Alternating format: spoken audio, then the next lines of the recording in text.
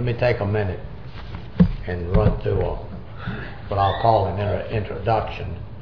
You'll notice we have, the theme of this class will be from Luke 21:28. When these things begin to come to pass, then look up and lift up your heads, for your redemption draweth nigh. Well, we have it categorized into 7 topics, which you can see on the outline. We probably will refer to them anyway in a moment. I would like to just make the following thoughts set forth, and one deals with questions. And anytime anybody has a question, you feel free to interrupt, because it's better to get things in the right flow when you're right at the time than later, because if you're confused, probably somebody else is confused, and I'm probably confused. So we need to get it, we can clear questions as we go along. I really want us to think in terms of viewing all the signs as a whole.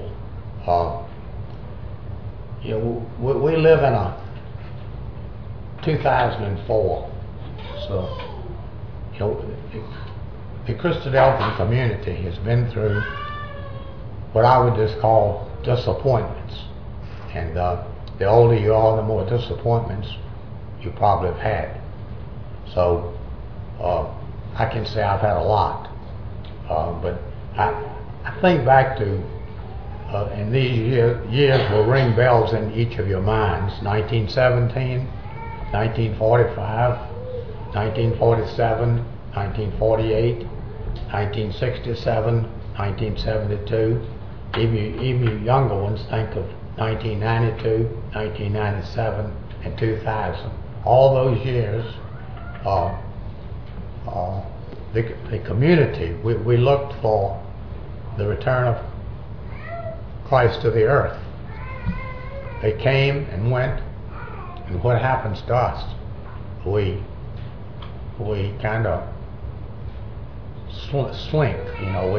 We feel like, well, maybe do we have the proper understanding? So our main purpose in looking at the signs of the times, for me this year really has been to kind of back up and say, well, let's see where we are. Because Jesus very clearly says that when these things begin to come to pass, look up, lift up your heads, for your redemption draweth nigh. So we will back up into much of what Brother Thomas wrote in the mid-19th century to see that, and I think we can kind of substantiate that his interpretation is still good and strong, and our concern to learn. We want to notice particularly, we want to try to restore or to rehabilitate ourselves. The younger people who maybe had been told things and heard very energetic talks that 1992 would be the year of the return, 1997, and that nothing happened. It kind of shakes what you're thinking about. So anyway, with that, we're going to look at the 7 topics. The first one, which I entitled The Return of the Remnant, is really going to be a look at the Messianic Jewish community. I used a book written by a fellow named Schiffman entitled The Return of the Remnant. That's why I kind of got carried away with the phrase. It's and on your outline there's a little sub-statement under each one which says what that group is looking for. Well, the Messianic Jewish community is looking for the return of Jesus the Messiah, Yeshua the Messiah. We'll follow that with an Israel 2004 I can possibly call it an update. We'll look at a little of the history of the period, but it'll primarily be an update. And what are they looking for? They're looking to dwell in a secure country. Perhaps other allied thoughts, but that's the main thing they look for. Europe 2004, and it really says it all when we say EEC, EC, and EU. And we'll have a fairly lengthy, in your outline, I've given you two documents. One will be entitled Rome and the European Union, and also one is a group of quotes from the Great Deception. It's about 3 pages of that, and I'll give you those pages before the week's over. Somewhat, the papers, what Europe, the European Union, they want to be a United States of Europe. They want to be a supra state, which means that they control everything. And we'll look in some depth into that issue. Number 4 will be the papacy. And what does the papacy want? They want to control a world under Roman Catholic principles. And that'll be a kind of those two may somewhat be combined. Russia, and we're away from the Soviet Union. We've seen great changes in Russia in the last 15 years. And what does Russia want? They want to return to the time of the Romanovs, which was 1613 to 1917, the time of the great Russian development. We will look at Tarshish, and I have question marks there because this is the year of the elections, and we have Blair and Bush, and we have Howard and Kerry as contenders, and then we'll want to wrap up with, in point 7, the ecclesia, and what's the ecclesia looking for? The reestablishment of the kingdom of God in the earth with His Son and His brethren as kings and priests. So that's where we hope to go in the next 3 or 4 classes. Now I'll give you a quick run, just to view what we're going to talk about in the Messianic community. Obviously, one of the points in my mind is that this is a tremendous sign of our times, and it's something that really essentially has been within all of our days, because it's a growing of a religious movement within the Jewish people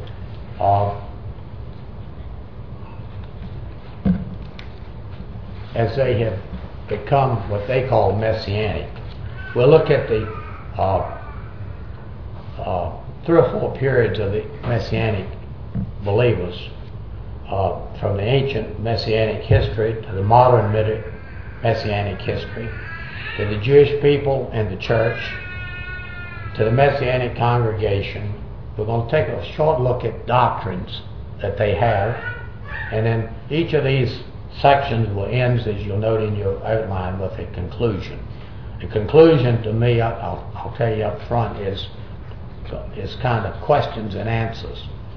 I'm more interested in learning on this subject than I am in trying to lead it, because I think what we all really want to come at a conclusion is where are we, and what's going to happen as we see further signs develop. We talked a little bit yesterday, just privately, that none of us 15 years ago would have dreamed of what we've seen in the last 15 years. So, anyway, a little bit on terminology, and I don't have time that I wanted to do some of this, but in Mr. Schiffman's book, he gives one of the big points he makes is to be aware of terms that are used in the Christian world are unacceptable to the Messianic Jews. Well, you and I, as Christadelphians, should feel very much the same way.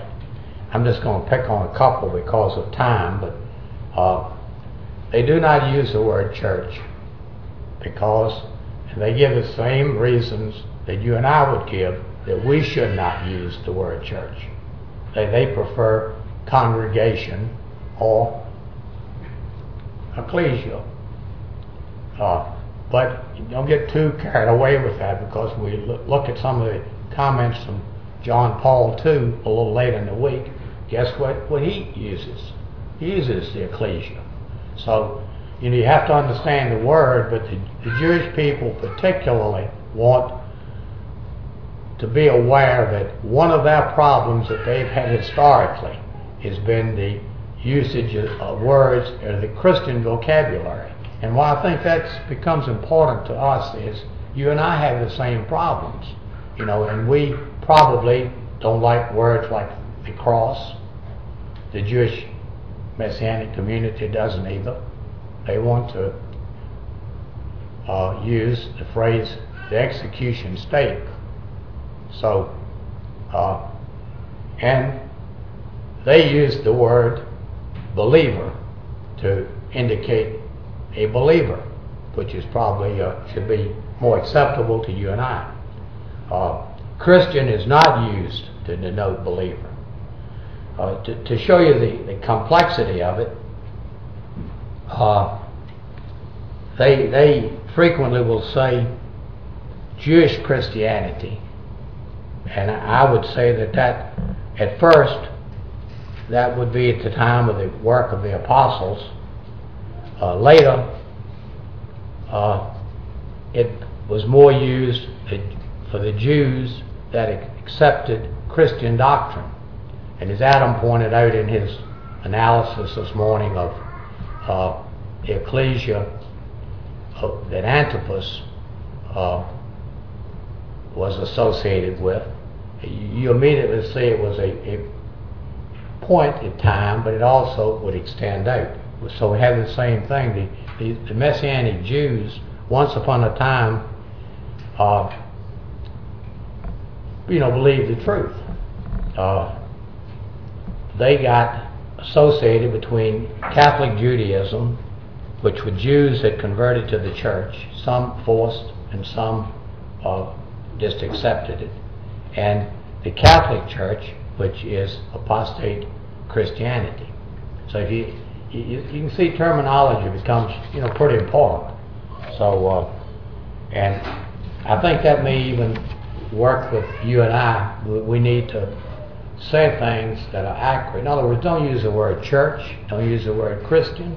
Neither one of them are appropriate to you and I, because and it helps a lot when you're reading through, if you're speaking to a Jewish person particularly, to say congregation, to say ecclesia, and the apostate Jews, and there's plenty of them, that'll come out as we move along. I need to move along. All right.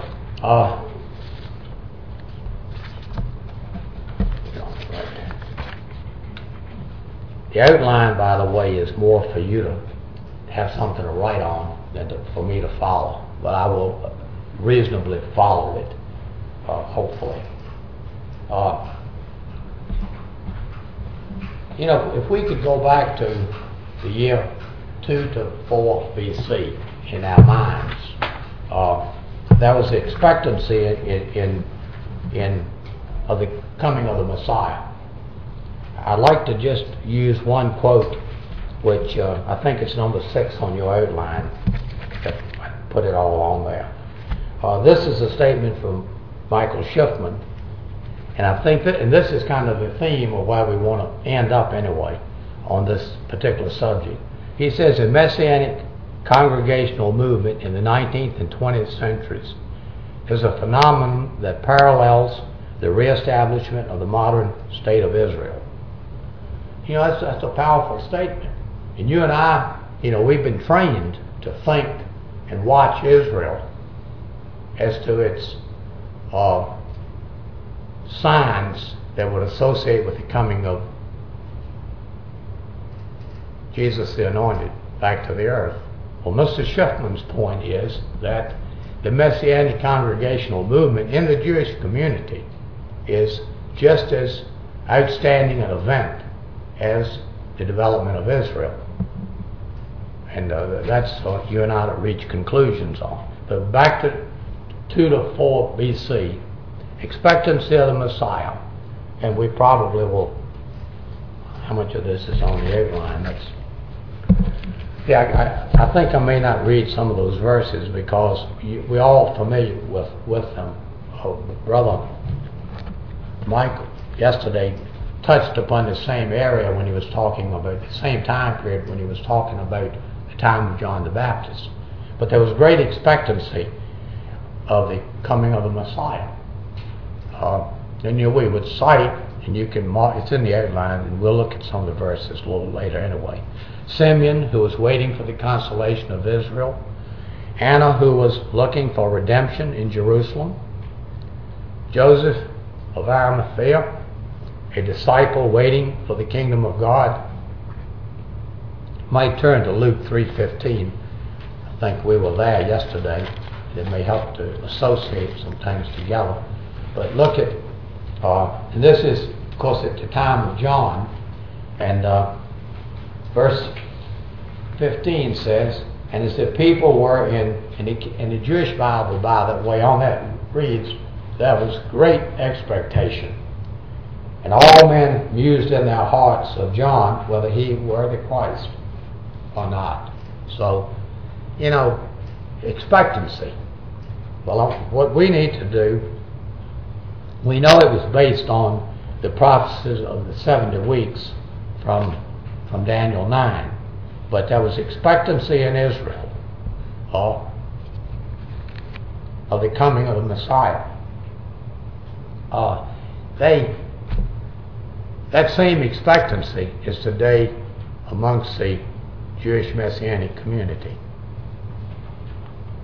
It's only logical that if expectancy before the first coming, there will be expectancy before the second coming. That's just logical. It's interesting, I think, and I don't like that word interesting. I know we all use it a lot because I don't really know what it means. It's just a word. But they cite Psalm 102:13, and you'll notice that in our outline, I'm going to cite that not only for Messianic Judaism, but for Israel itself. And you and I have probably used this verse many times in conjunction with Israel, or we'll say the development of the Jewish people politically. We're now really looking at the development of the Jewish people religiously. And 102:13 Psalm says, "Thou shalt arise and have mercy upon Zion, for the time to favor her, yea, that time is come."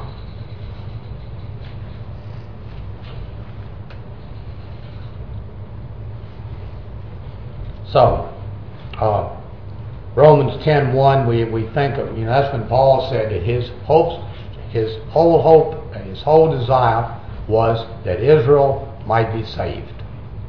And that is somewhat of a sub-theme of what we're going to look at.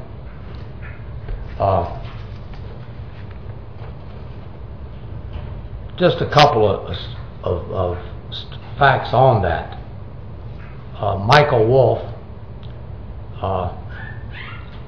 is president of the Jewish Alliance of America.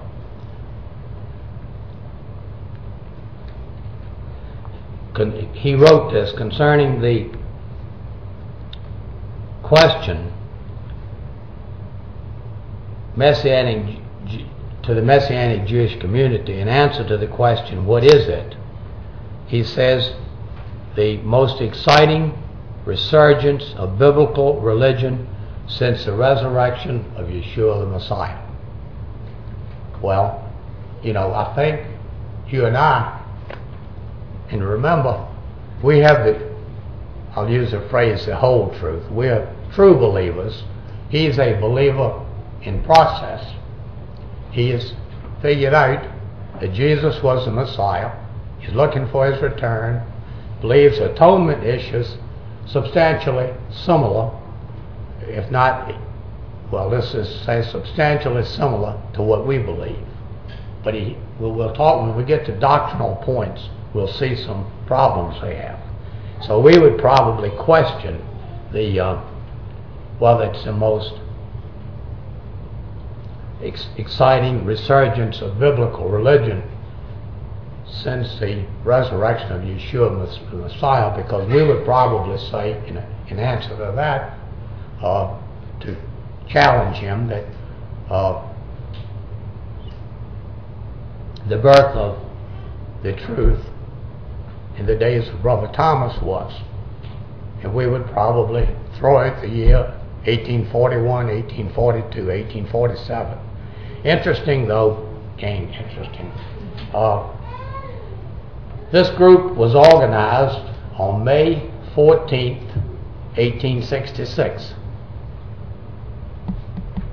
Think about that for a moment. May 14th, 1866. And then we obviously think of May 14th, 1948, right? But now we're coming down to the Jewish group. A couple of points that Mr. Wolf makes is that, number one, is that there's been more growth of Messianic Judaism in the last few years, and I think he says from 85 to 1900, than in any time since the first century. And we will talk a little bit about it. Well, maybe we should do it now. Let's think about the first century. And I think these verses are all in your, you'll have to write them down. I may use them a little differently. But let's look at Acts 1:15.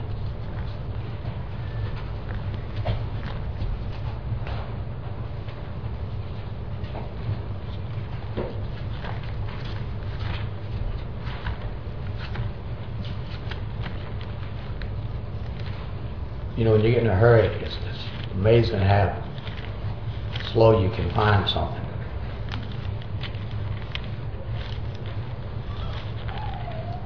This, of course, is at the time of the ascension.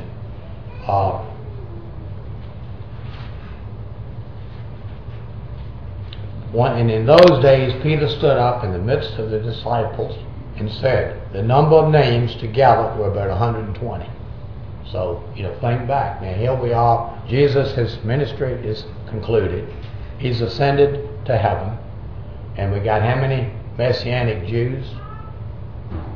120. Believers, disciples, how you want to refer to them. Let's look at a low progression. Let's look in, let me read the statement. Messianic Jews believe the origin to be Pentecost or Shavuos, 50 days after the Passover when Jesus was crucified. Acts 1 tells us that the number of disciples at that time to be 120. While Paul in 1 Corinthians 15:6, and you can look that up, I'm not going to turn it up. After that, he was seen of above 500 brethren at once. The events of the Festival of Weeks, Harvest, or Pentecost, accorded an additional an addition of 3,000 that day. That's in Acts 2:41. You can flip over to that. I just want to kind of notice the growth. 2:41 says, they that gladly received his word were baptized, and the same day there were added unto them about 3,000. These were men who were at Jerusalem from all over the known world, described as devout men in verse 5. It's not our purpose to debate the dwellers in verse 5 with the strangers or sojourners in verse 10 at this time.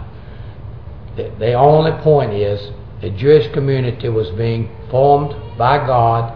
The Messianic Jewish community was being formed by God for the purpose of speaking the gospel throughout the world. And that's an important point for us to keep in mind. You know, these early ecclesias, to start with, were virtually all Jewish. You know, 99% of them were Jew. And that was the Messianic community at that time. What did they believe? They believed exactly what the apostles had believed. Adam led us into, you know, how the deterioration started, and how complete it was by 313.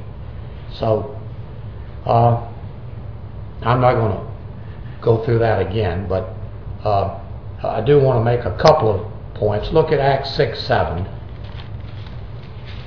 It refers to a great company of priests were obedient to the faith. Acts 6:7, and the word of God increased, and the number of the disciples multiplied in Jerusalem greatly, and a great company of the priests were obedient to the faith. You don't see anything about Gentiles. Notice it pretty clearly. And look at Acts 21:20. And hopefully, as we look through this, you kind of keep a mental notice to time. And this is, we get more of we have some Gentiles, also Hellenistic Jews. But 21:20 says, and when they heard it, they glorified the Adonai, and said unto him, Thou seest, brother, how many thousands of Jews there are which believed, and they are all zealous of the law. So, you know, you get a lot of little points there. You know, sure, but they understood the truth. They were believers. I'll get back on my chart here for a minute. Okay, so that's one of the points that we think about early Messianic, ancient Messianic Judaism. Jewish believers of the first century looked for Yeshua's return and for the redemption of the Jewish people. So do modern day Jewish believers, Messianic Jews, often expressing the heart of the early Messianic Jew. They quote the Apostle Paul, Romans 10:1. Brethren, my heart's desire and prayer to God for Israel is that they might be saved. Our point this morning is for us to see the growth of the Messianic Jew by large numbers since 1978 till 2004 has to be a sign of the times. In case I run out of time, I just would like to make this point. There were probably in the late 70s about 10,000 members of the Messianic community. By today, there could be as many as 1 million. Think about that for a growth pattern.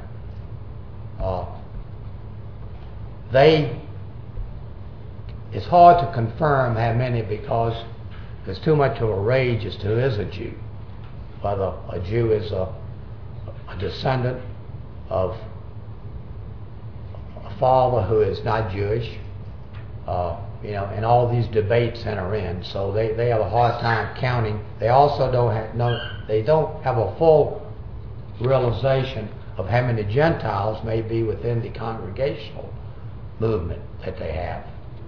They also have many Messianic Jews who don't go to Messianic congregations but still go to the Presbyterian Church, which of course is a real hard thing for them to swallow, particularly if the person says, and we'll have example. Two outstanding examples of that, which we'll come to later, would be Alfred Edersheim and have senior moments on a lot of this. Benjamin Disraeli. So you can see the time span that we look over. But it's important I think what we need to just get through our minds is that this is a tremendous sign for you and I. It's probably, I'll leave it up to you as to whether you want to think that this movement, as Mr. Schiffman suggests, is a phenomenon that parallels the reestablishment of the modern state of Israel. As the return of Jesus Anointed approaches, Jewish people are back in the land. Israel is once again a national entity. Jewish people are believing in Yeshua.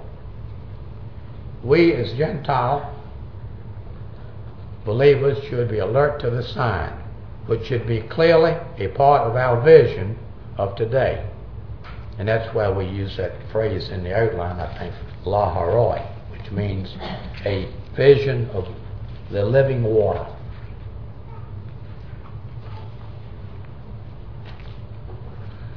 Okay, it appears reasonably to see at this time many, and we're back to the ancient part, at this time many elements from the Pharisees, the Sadducees, the agnostics began to interrupt the activities of the Messianic community. And that's no more than saying what we've already been talking about, that as time went, the Messianic Jews were infiltrated, and by then the community had become, in large measure, Gentile.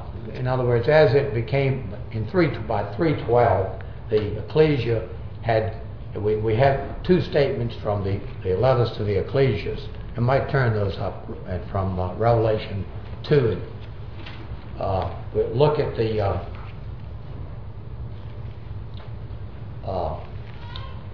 Smyrna ecclesia in verse 8.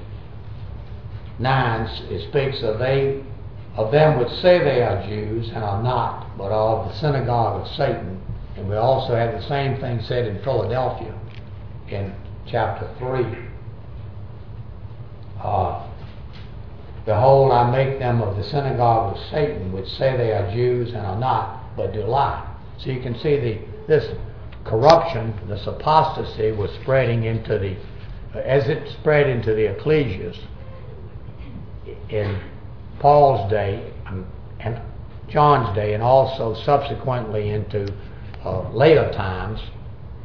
There was a similarity of apostasy developing.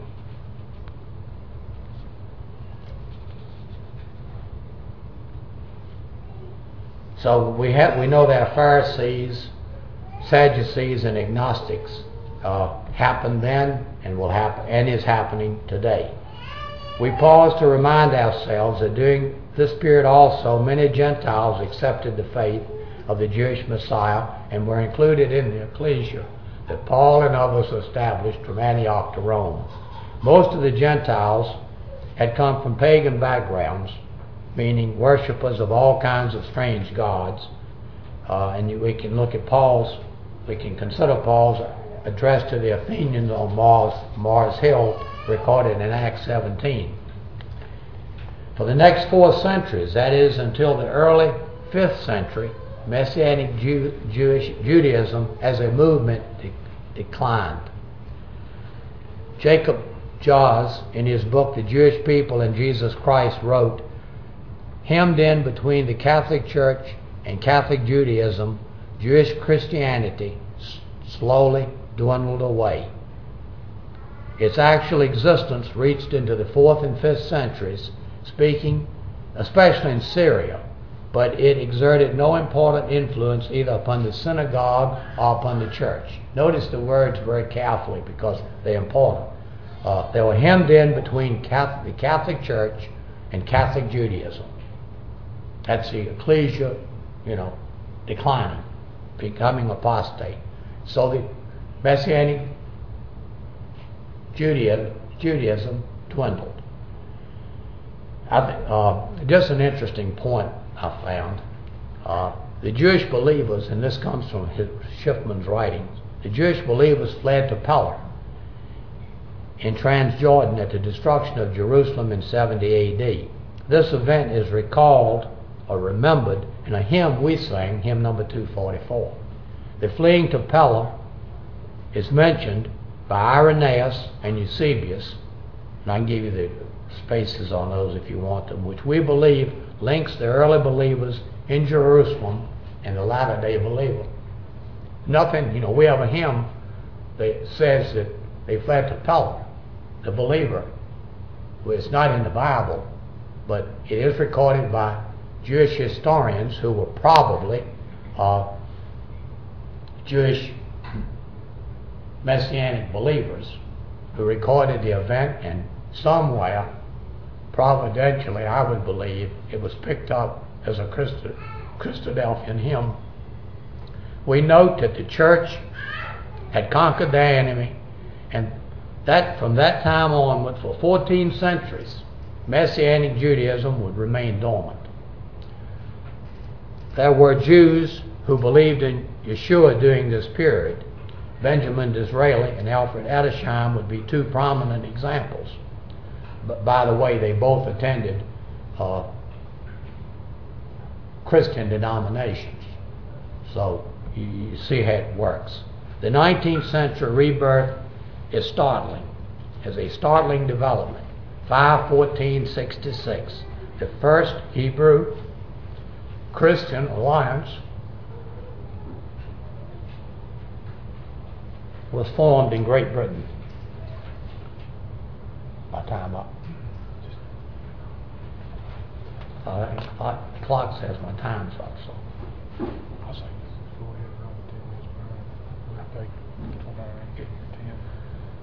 Okay, the Messianic Jewish community believed that as God began calling out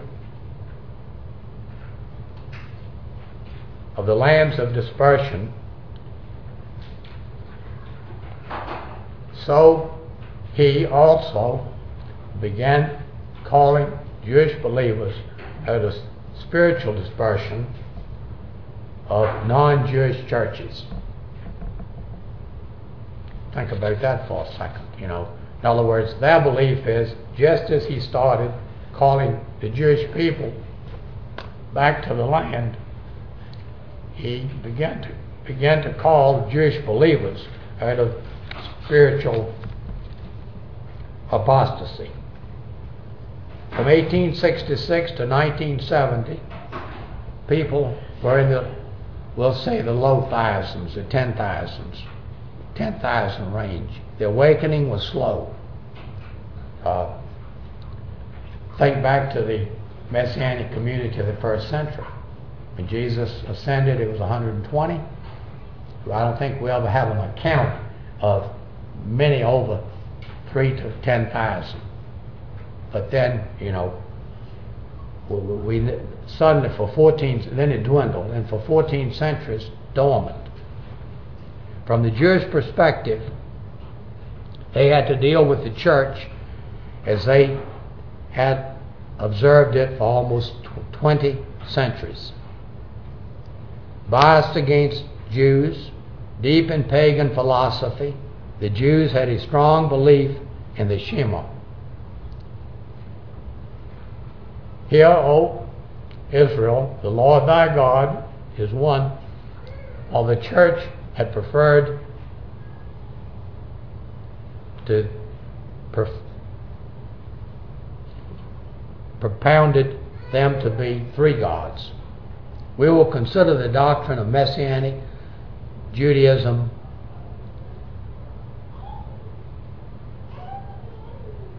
momentarily. However, the rabbinical Judaism, seen in the Torah, but also taught mostly by the Talmudic writers, steadfastly denies that Yeshua was the Messiah. Most Jews, whether Orthodox or Reformed, therefore, are at variance with the Messianic Jews. And I can tell you that is that variance is a very soft word. They are very, they hate each other. And maybe it's a good place for me to stop. I'm just reading one short thing from And this kind of sums that up. And this is from Mr. Schiffman in his dedication of his book.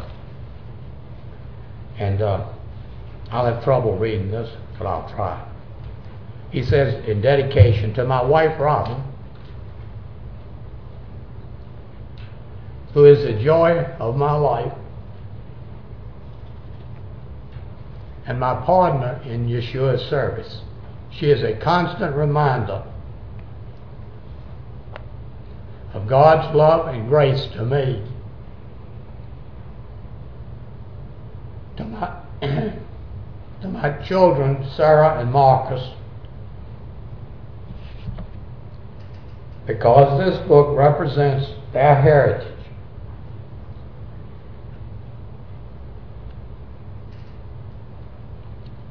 And it is to them and to the entire generation of Messianic children emerging in our movement that I wish to pass it on.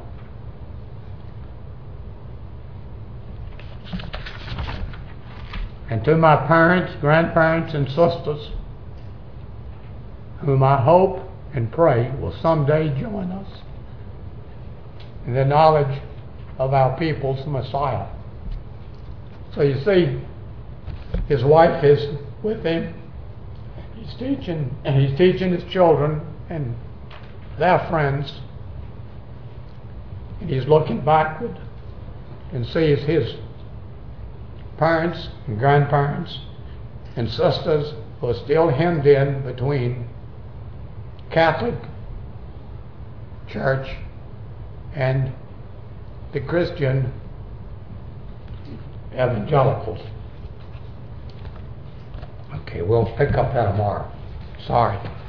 It's a very emotional subject to me, but I do think that if we get one thing is to just remember that this is a great sign for us, and we'll have to continue in it next week. But I think we should all be very conscious that there may be some work that can be done in the Messianic community because they have some doctrinal problems because of that.